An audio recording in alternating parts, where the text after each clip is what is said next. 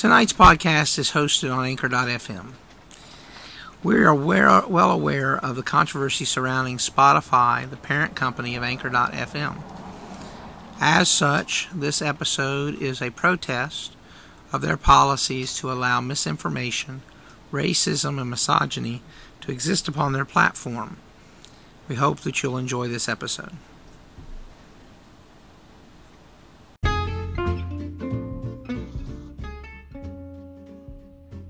Welcome to Expanding Your Faith with Bishop Gregory Godsey and Father Matthew Schnabel.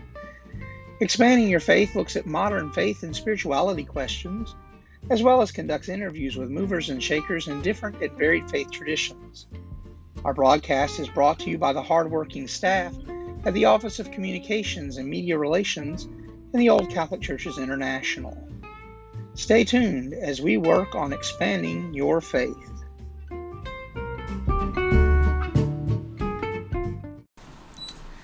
Hello everyone, and welcome to Expanding Your Faith. We're excited to be back here for Season 3 of our podcast brought to you by anchor.fm and their parent company Spotify, which is our whole topic tonight actually, is the recent controversy that's been dredged up by Neil Young and various other artists in their courageous stand against misinformation and misogyny and racism and bigotry on Spotify. And so we're going to talk about it tonight because what better thing to do than to use our voice and our platform to speak truth to power. Absolutely. Joining me tonight is Father Matt. Hello. Luna is not with us tonight. She is off at a college event, so she will hopefully join us again next Saturday for our podcast. But I'm Bishop Greg, for those just joining us, and let's go ahead and get started. So this past week, or the past couple of weeks, there have been a fight going on between Spotify and Neil Young and several other artists who have chosen to pull their catalogs of music off of Spotify in protest of Mr. Joe Rogan's misogyny, racism, bigotry, and anti-vaxxer stances. It came to a head in the past couple of weeks, and it's finally begun to hit Spotify. Spotify's stock portfolio dropped drastically over the last week, as well as their number of subscribers has dropped drastically, almost in half. They have almost half of the subscribers they had at the start of the past 2 weeks. It's been really a difficult journey for them. Spotify's CEO has finally decided that they will put a warning label on any podcast or broadcast through Spotify that contains false information about vaccines or COVID. And they, in the middle of the night last night, they yanked 70 of his podcasts off of the air, out of the library, in order to cover their butts over his misogyny and racism. Every episode that they yanked had him saying the N-word at least once during the broadcast in 2022. And Rogan himself is an avowed anti-vaxxer, believing that vaccines are killing people, believing that vaccines are microchipping people, believing that it is all hysteria and that COVID doesn't really exist. And he has put all of this out on his podcast routinely. He interviewed a doctor the other day whose license had been suspended for giving bad medical advice to his patients that led to the death of some of his patients. In the episode, the doctor encouraged people to go out and buy the horse medication ivermectin wherever they could get it, even if they had to go and get it at a veterinary store, and to take ivermectin. Except that the horse version of ivermectin has been led to serious illness, debilitation, and even death in some people. They are a death cult because their whole goal is to kill as many people as they can. They don't want people to live. They are not pro-life by any stretch of the imagination. They're pro-death because they promote policies that contribute to people's death. When you sit and say that people shouldn't mask or get vaccinated, knowing that this pandemic is preventable, this virus is preventable through proper medical science, you are a death cult.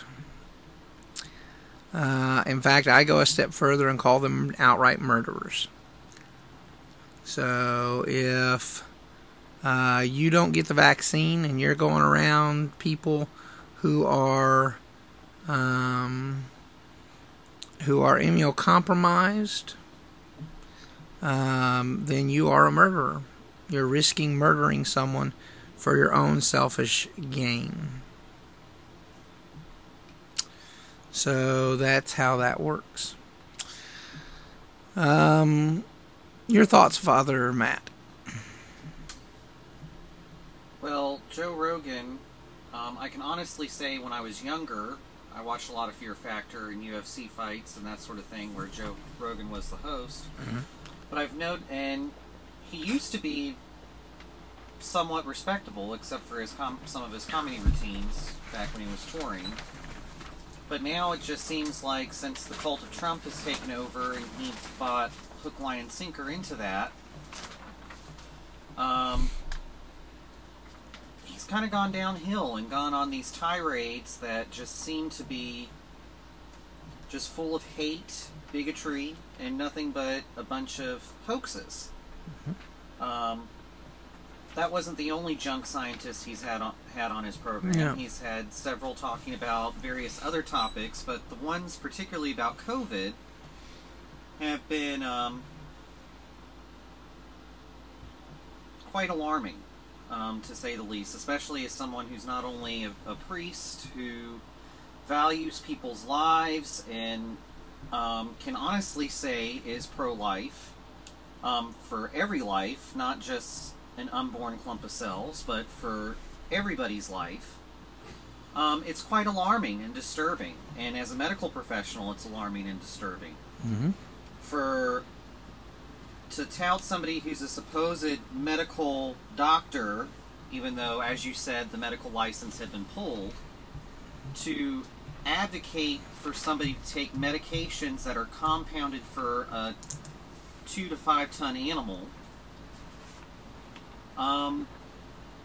it's alarming, because not only are you advocating to take something that the FDA hasn't approved for human consumption, it is not used to work for the organism that you're telling people it should be used for. So that's medical malpractice right there on a grand scheme. You're telling them to OD on the drug.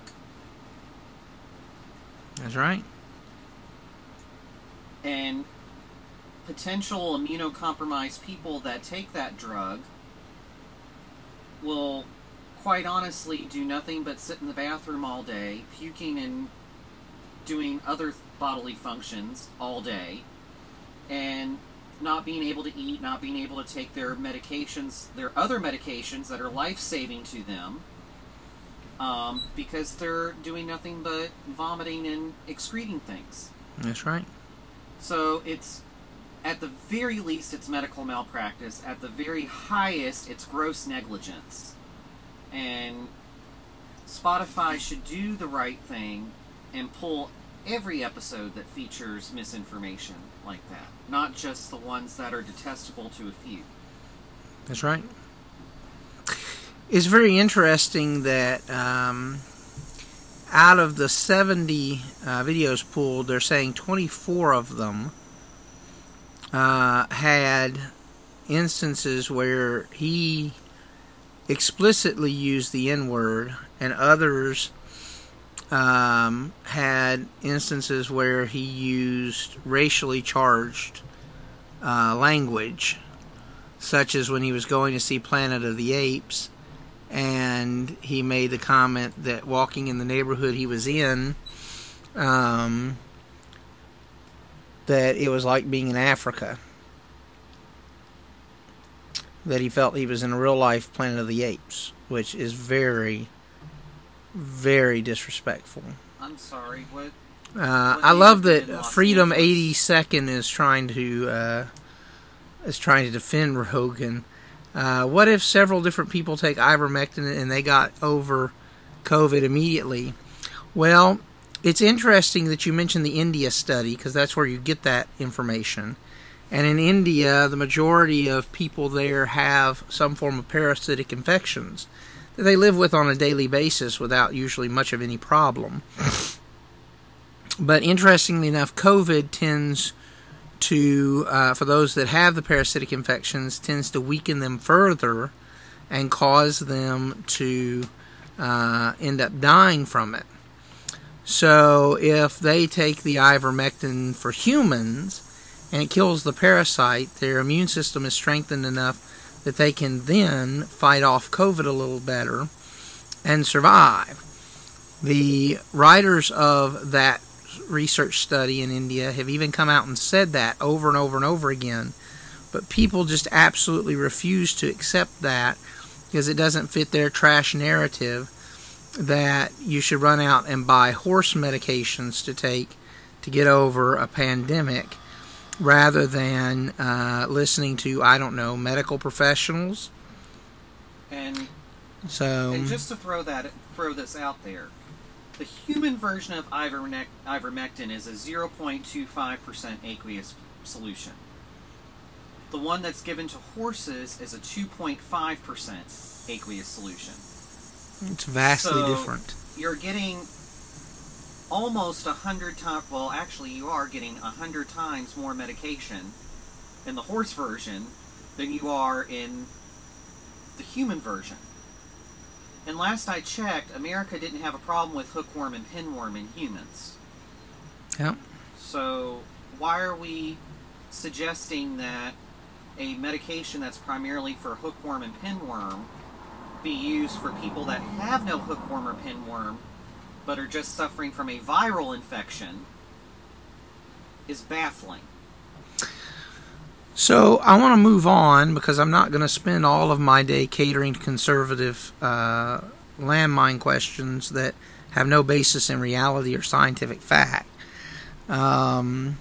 Instead, I will repeat once again that it behooves us to believe the medical professionals who are tasked with helping save our lives, and not Joe Rogan, who is just a rotten guy. I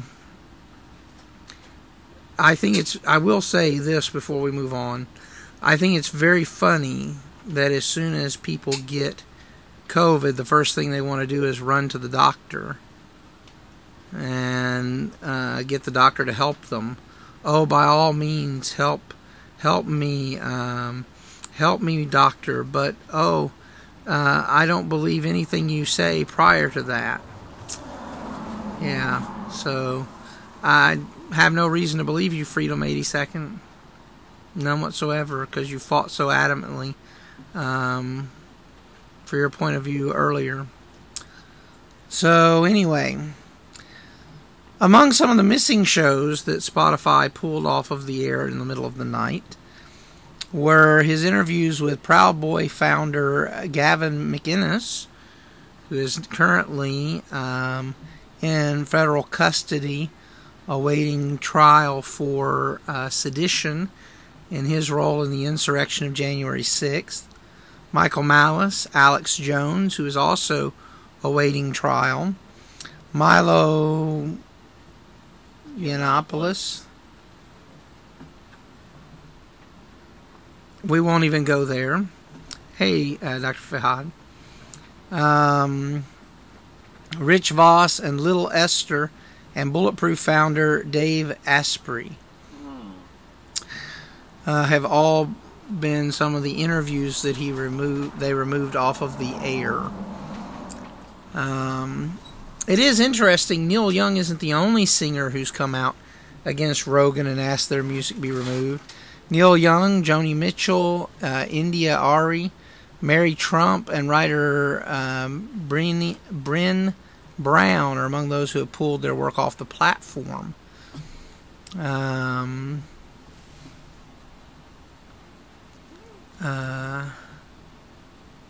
So there's a lot of different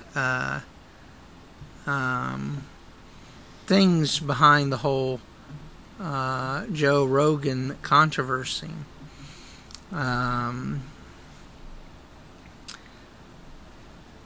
Not just his anti-vaxxer stance, but his level of racism and bigotry and hatred towards others is really unbelievable. And the fact that up until today, Rogan has not apologized for any of it, and he eked out an apology today for his use of the N-word, and that alone, nothing else. It's just unbelievable. Just unbelievable.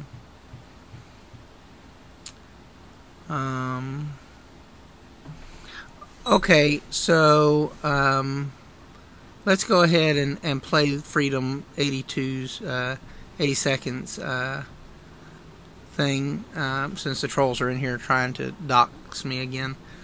Let's play your game. So, I have diabetes, Freedom. So, if my neighbor has diabetes and they get very sick and they chop off their leg because of gangrene and their diabetes suddenly gets better, should I go out and chop my leg off to fix my diabetes?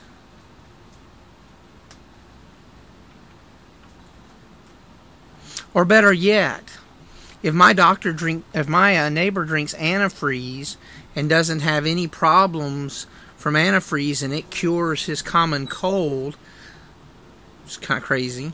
Is it okay for me to go out and drink antifreeze? Because it shouldn't hurt me either.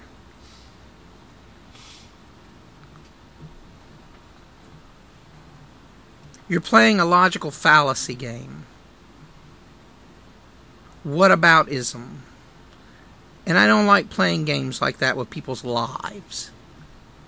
I know you and your sister, who's a doctor, may love to play games like that with people's lives. I don't.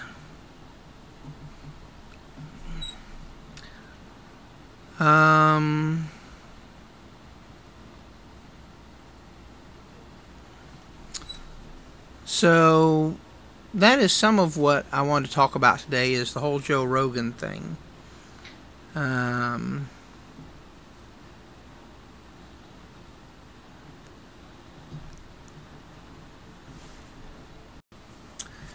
So I was very disappointed to see as well that Dwayne "The Rock" Johnson came out in support of Joe Rogan.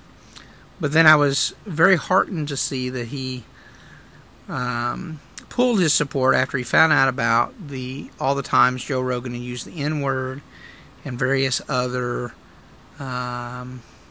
racially charged phrases in his show. So for Spotify, if you're listening, this is how you do it. You get rid of the offending person who's dragging down your sales and damaging your reputation. And then you don't have to worry about it. You'll have people come back. You'll have people use the platform. But unfortunately, they have chosen to stick by Joe Rogan and continue to allow him to push racism and bigotry and anti-vaxxer notions that could get people killed. And I don't understand that. I don't understand that propensity for allowing such behavior. And why Spotify seems to really want to. As Luna joins us, did you have anything you wanted to add about Joe Rogan? He's about as significant as the firehouse that just ran through me. So that's kind of bad. And yes, we wanted to mention also as we transition that February is Black History Month.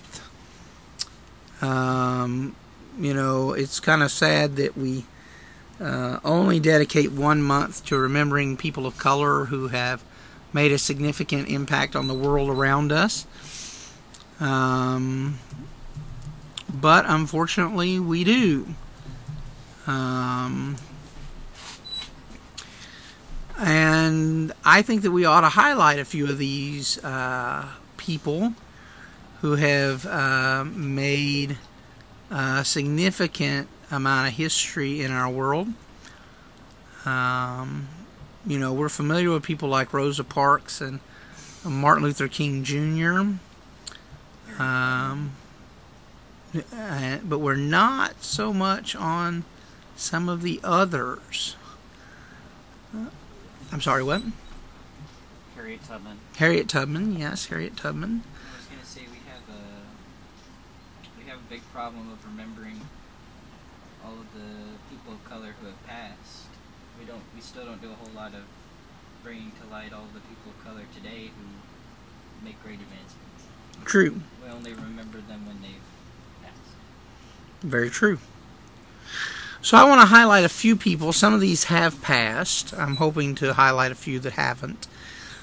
But Shirley Chisholm lived from 1924 to 2005. And she was one of the first black women elected to Congress. She represented New York's 12th district from 1969 to 1983, and in 1972 she became the first woman to run for the Democratic Party's presidential nomination. Her campaign slogan was "Unbought and Unbossed," which I think is absolutely amazing. Baynard Rustin, from 1912 to 1987. Rustin organized and strategized in the shadows. He was a gay man who had some ties to communism. He was considered too much of a liability to be on the front lines of the movement, but King kept him on behind the scenes to help tirelessly fight for better jobs and better wages for people of color. Claudette Colvin, who is still alive, was born in 1939. She was a brave 15-year-old girl in Montgomery, Alabama in 1955 who chose not to sit in the back of the bus. That was before Rosa Parks. Touting her constitutional right to remain seated near the middle of the vehicle, Colvin challenged the driver and was subsequently arrested. She was the first woman to be detained for her resistance. Her story is not as well known, of course, as Parks. So, Annie Lee Cooper, 1910 to 2010, yes, 100 years. The Selma, Alabama native played a crucial part in the 1965 Selma voting rights movement, but it wasn't until Oprah played her in the 2014 Oscar-nominated film Selma that people took notice of Cooper's activism. She is lauded, this is what I love, she is lauded for punching Alabama Sheriff Jim Clark in the face. Bam! But she really deserves to be celebrated for fighting to restore and protect voting rights. Dorothy Height. Hailed as the godmother of the women's movement, Height used her background in education and social work to advance women's rights. She was the leader of the Young Women's Christian Association, the YWCA, and president of the National Council of Negro Women, the NCNW, for more than 40 years.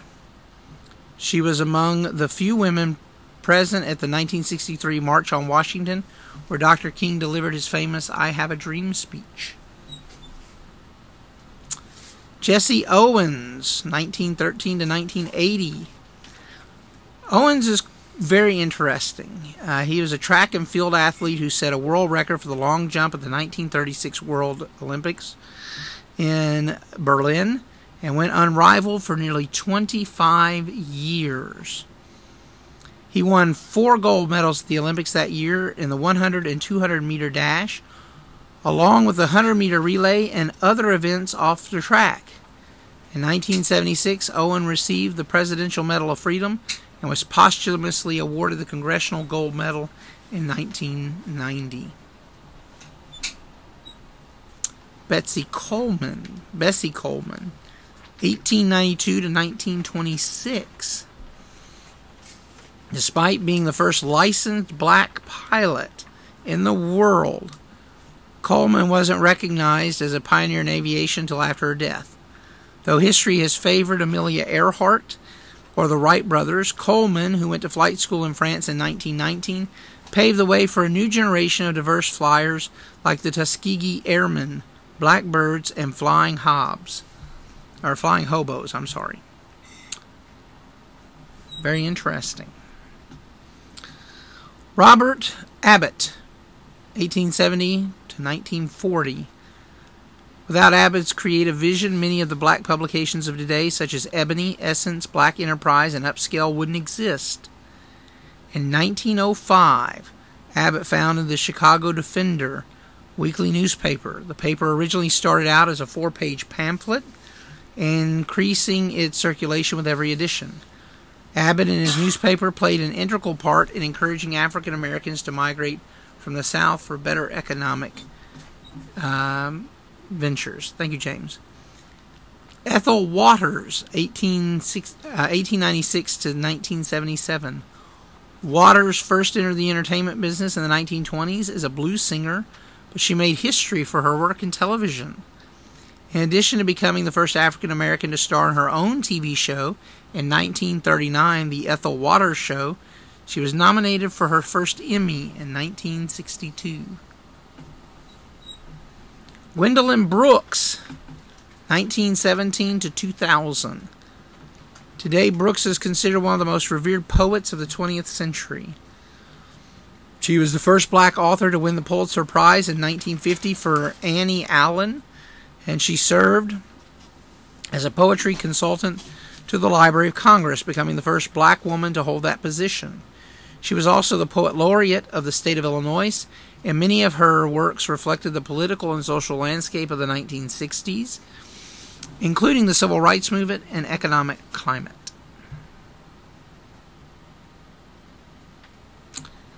Alice Coachman, 1923 to 2014. Growing up in Albany, Georgia, or as they say it down there, Albany, the soon-to-be track star got an early start running on dirt roads and jumping over makeshift hurdles. She became the first African American from any country to win the Olympic gold medal at the 1948 Summer Olympics in London. She set the record for the high jump at the Games, leaping to 5 feet 6 1/8 inches. Throughout her athletic career, she won 34 national titles, 10 of which were in the high jump. She was officially inducted into the National Track and Field Hall of Fame in 1975 and the U.S. Olympic Hall of Fame in 2004. Gordon Parks, 1912 to 2006. Parks was the first African American on the staff of Life magazine, and later he would be responsible for some of the most beautiful imagery in the pages of Vogue. He was also the first black director of a major film, Shaft, helping to shape the blaxploitation era of the 1970s. Parks famously told Life in 1999, quote, "I saw that the camera could be a weapon against poverty, against racism, against all sorts of social wrongs.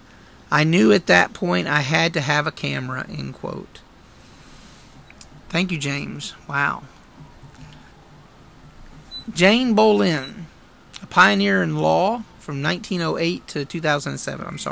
A pioneer in law, Jane Boleyn was the first black woman to attend Yale Law School in 1931. In 1939, she became the first black female judge in the United States, where she served for 10 years.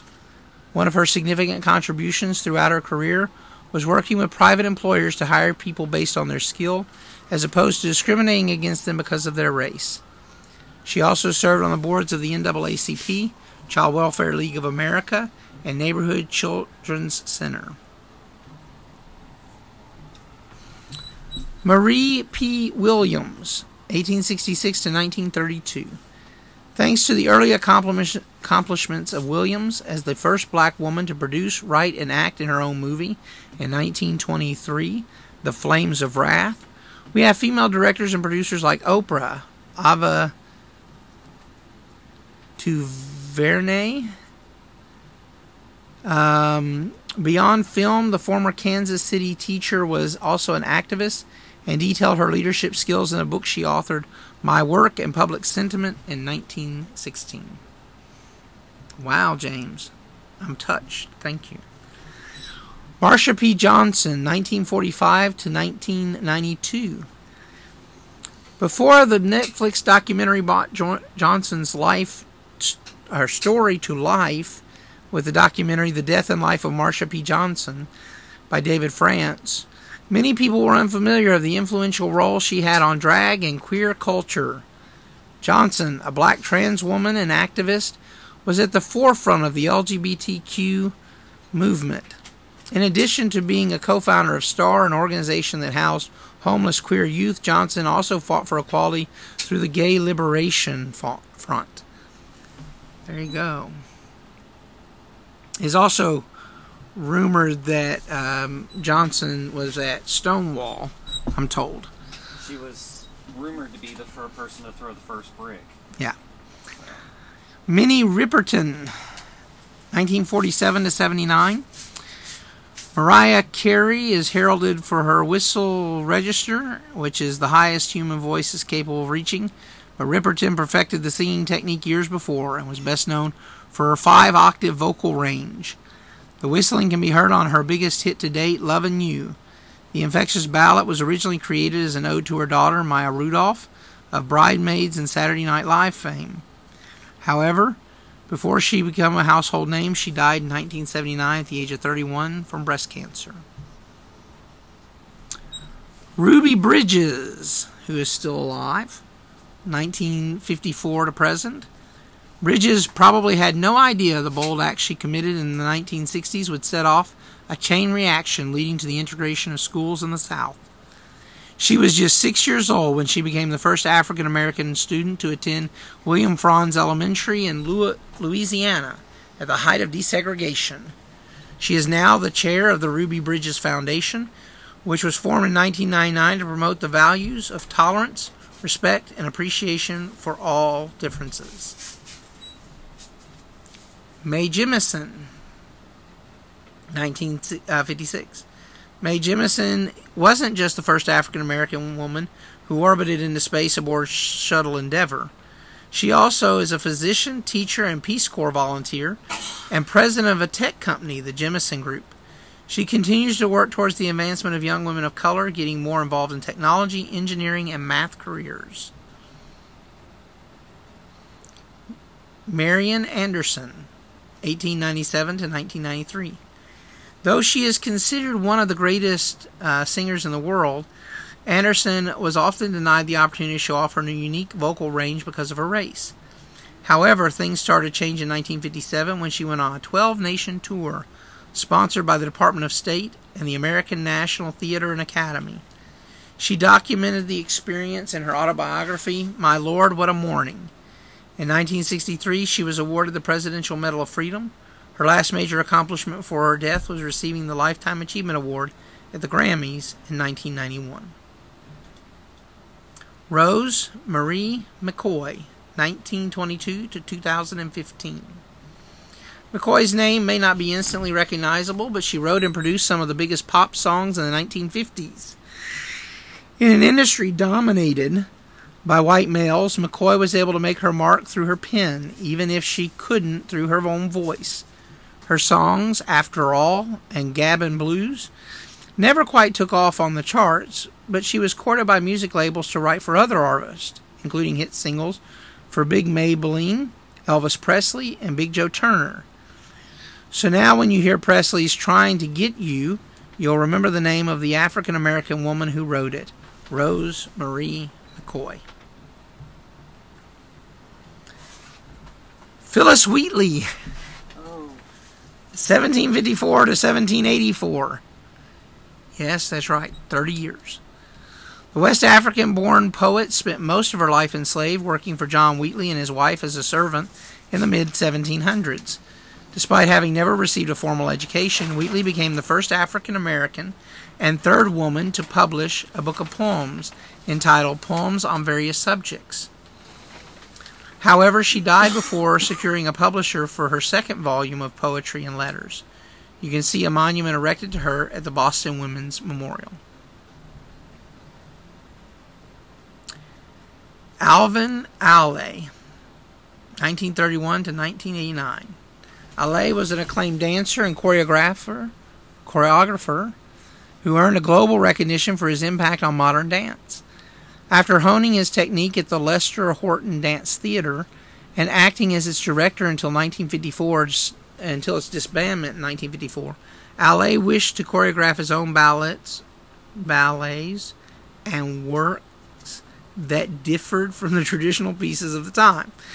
This inspired him to start the Alvin Ailey American Dance Theater in 1958, a multiracial troupe that provided a platform for talented black dancers and travel around the world. His most popular pieces, Revelations, is an ode to Southern Black Church. Ailey died of an AIDS-related illness at 58, but the company still exists in New York City. Ella Baker, 1903 to 1986. Baker was an essential activist during the Civil Rights Movement. She was a field secretary and branch director of the NAACP, and also co-founded an organization that raised money to fight Jim Crow laws. Additionally, Baker was a key organizer for Martin Luther King's Southern Christian Leadership Conference. But what was perhaps her biggest contribution to the movement was the Student Nonviolent Coordinating Committee, which prioritized nonviolent protest, assisted in organizing the 1961 Freedom Rides, and aided in registering black voters. The Ella Baker Center for Human Rights exists today to carry on her legacy. Benjamin O. Davis Sr., 1880 to 1970. Benjamin O. Davis Sr. was the first black general in the U.S. military. He served for 50 years as a temporary first lieutenant in an all-black unit during the Spanish-American War. Throughout his service, Davis Sr. was a professor of military science at Tuskegee and Wilberforce University, a commander of the 369th Regiment, the New York National Guard, and special assistant to the Secretary of the Army. When he retired in 1948, President Harry Truman oversaw the public ceremony. Davis Sr. is buried at Arlington National Cemetery. Thank you, James. Oh, my God. Henrietta Lacks, 1920 to 1951. After being diagnosed with cervical cancer at the Johns Hopkins Hospital in 1951, a sample of Lacks' cancer cells were taken without her consent by a researcher. And though she succumbed to the disease at the age of 31, that same year her cells would go on to advance medical research for years to come, as they had the unique ability to double every 20 to 24 hours. They have been used to test the effects of radiation and poisons, to study the human genome, to learn more about how viruses work, and played a crucial role in the development of the polio vaccine, Johns Hopkins said. In 2017, Oprah starred in and executively produced HBO's The Immoral Life of Henrietta Lacks, adapted from the book by Rebecca Skloot. Dr. Rebecca Lee Crumpler, 1831 to 1895. Rebecca Lee Crumpler was the first black female doctor in the United States. After attending the prestigious Massachusetts private school, West Newton English and Classical School, she worked as a nurse for 8 years until applying to medical school in 1860 at the New England Female Medical College. She was accepted and would go on to graduate 4 years later. Though little is known of her career, PBS reported that she worked as a physician for the Freedmen's Bureau for the state of Virginia. She later practiced in Boston's predominantly black neighborhood at the time, Beacon Hill, and published a book of medical discourses in 2 parts.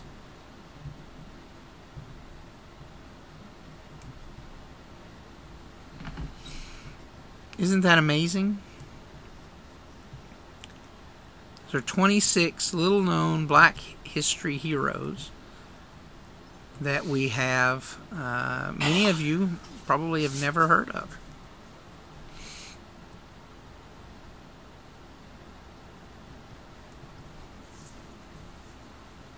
I don't think her family ever received compensation for her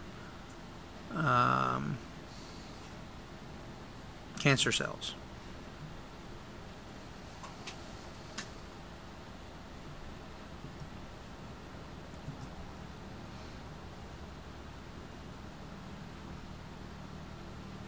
So that is a little bit as we start off our march in Black History Month. We're going to bring you more on Black history throughout the month of February on our podcast. So I hope that you will join us for that. And if we don't have anything else, then I think we'll wrap up the podcast for tonight. So thank you for joining us. You can always check us out on Facebook.com/expandingyourfaith or Anchor.fm expanding-your-faith, or your favorite podcast app for iPhone or for Android. Until next week, we hope that you will keep shining bright and join us once again when we attempt to expand your faith. God bless.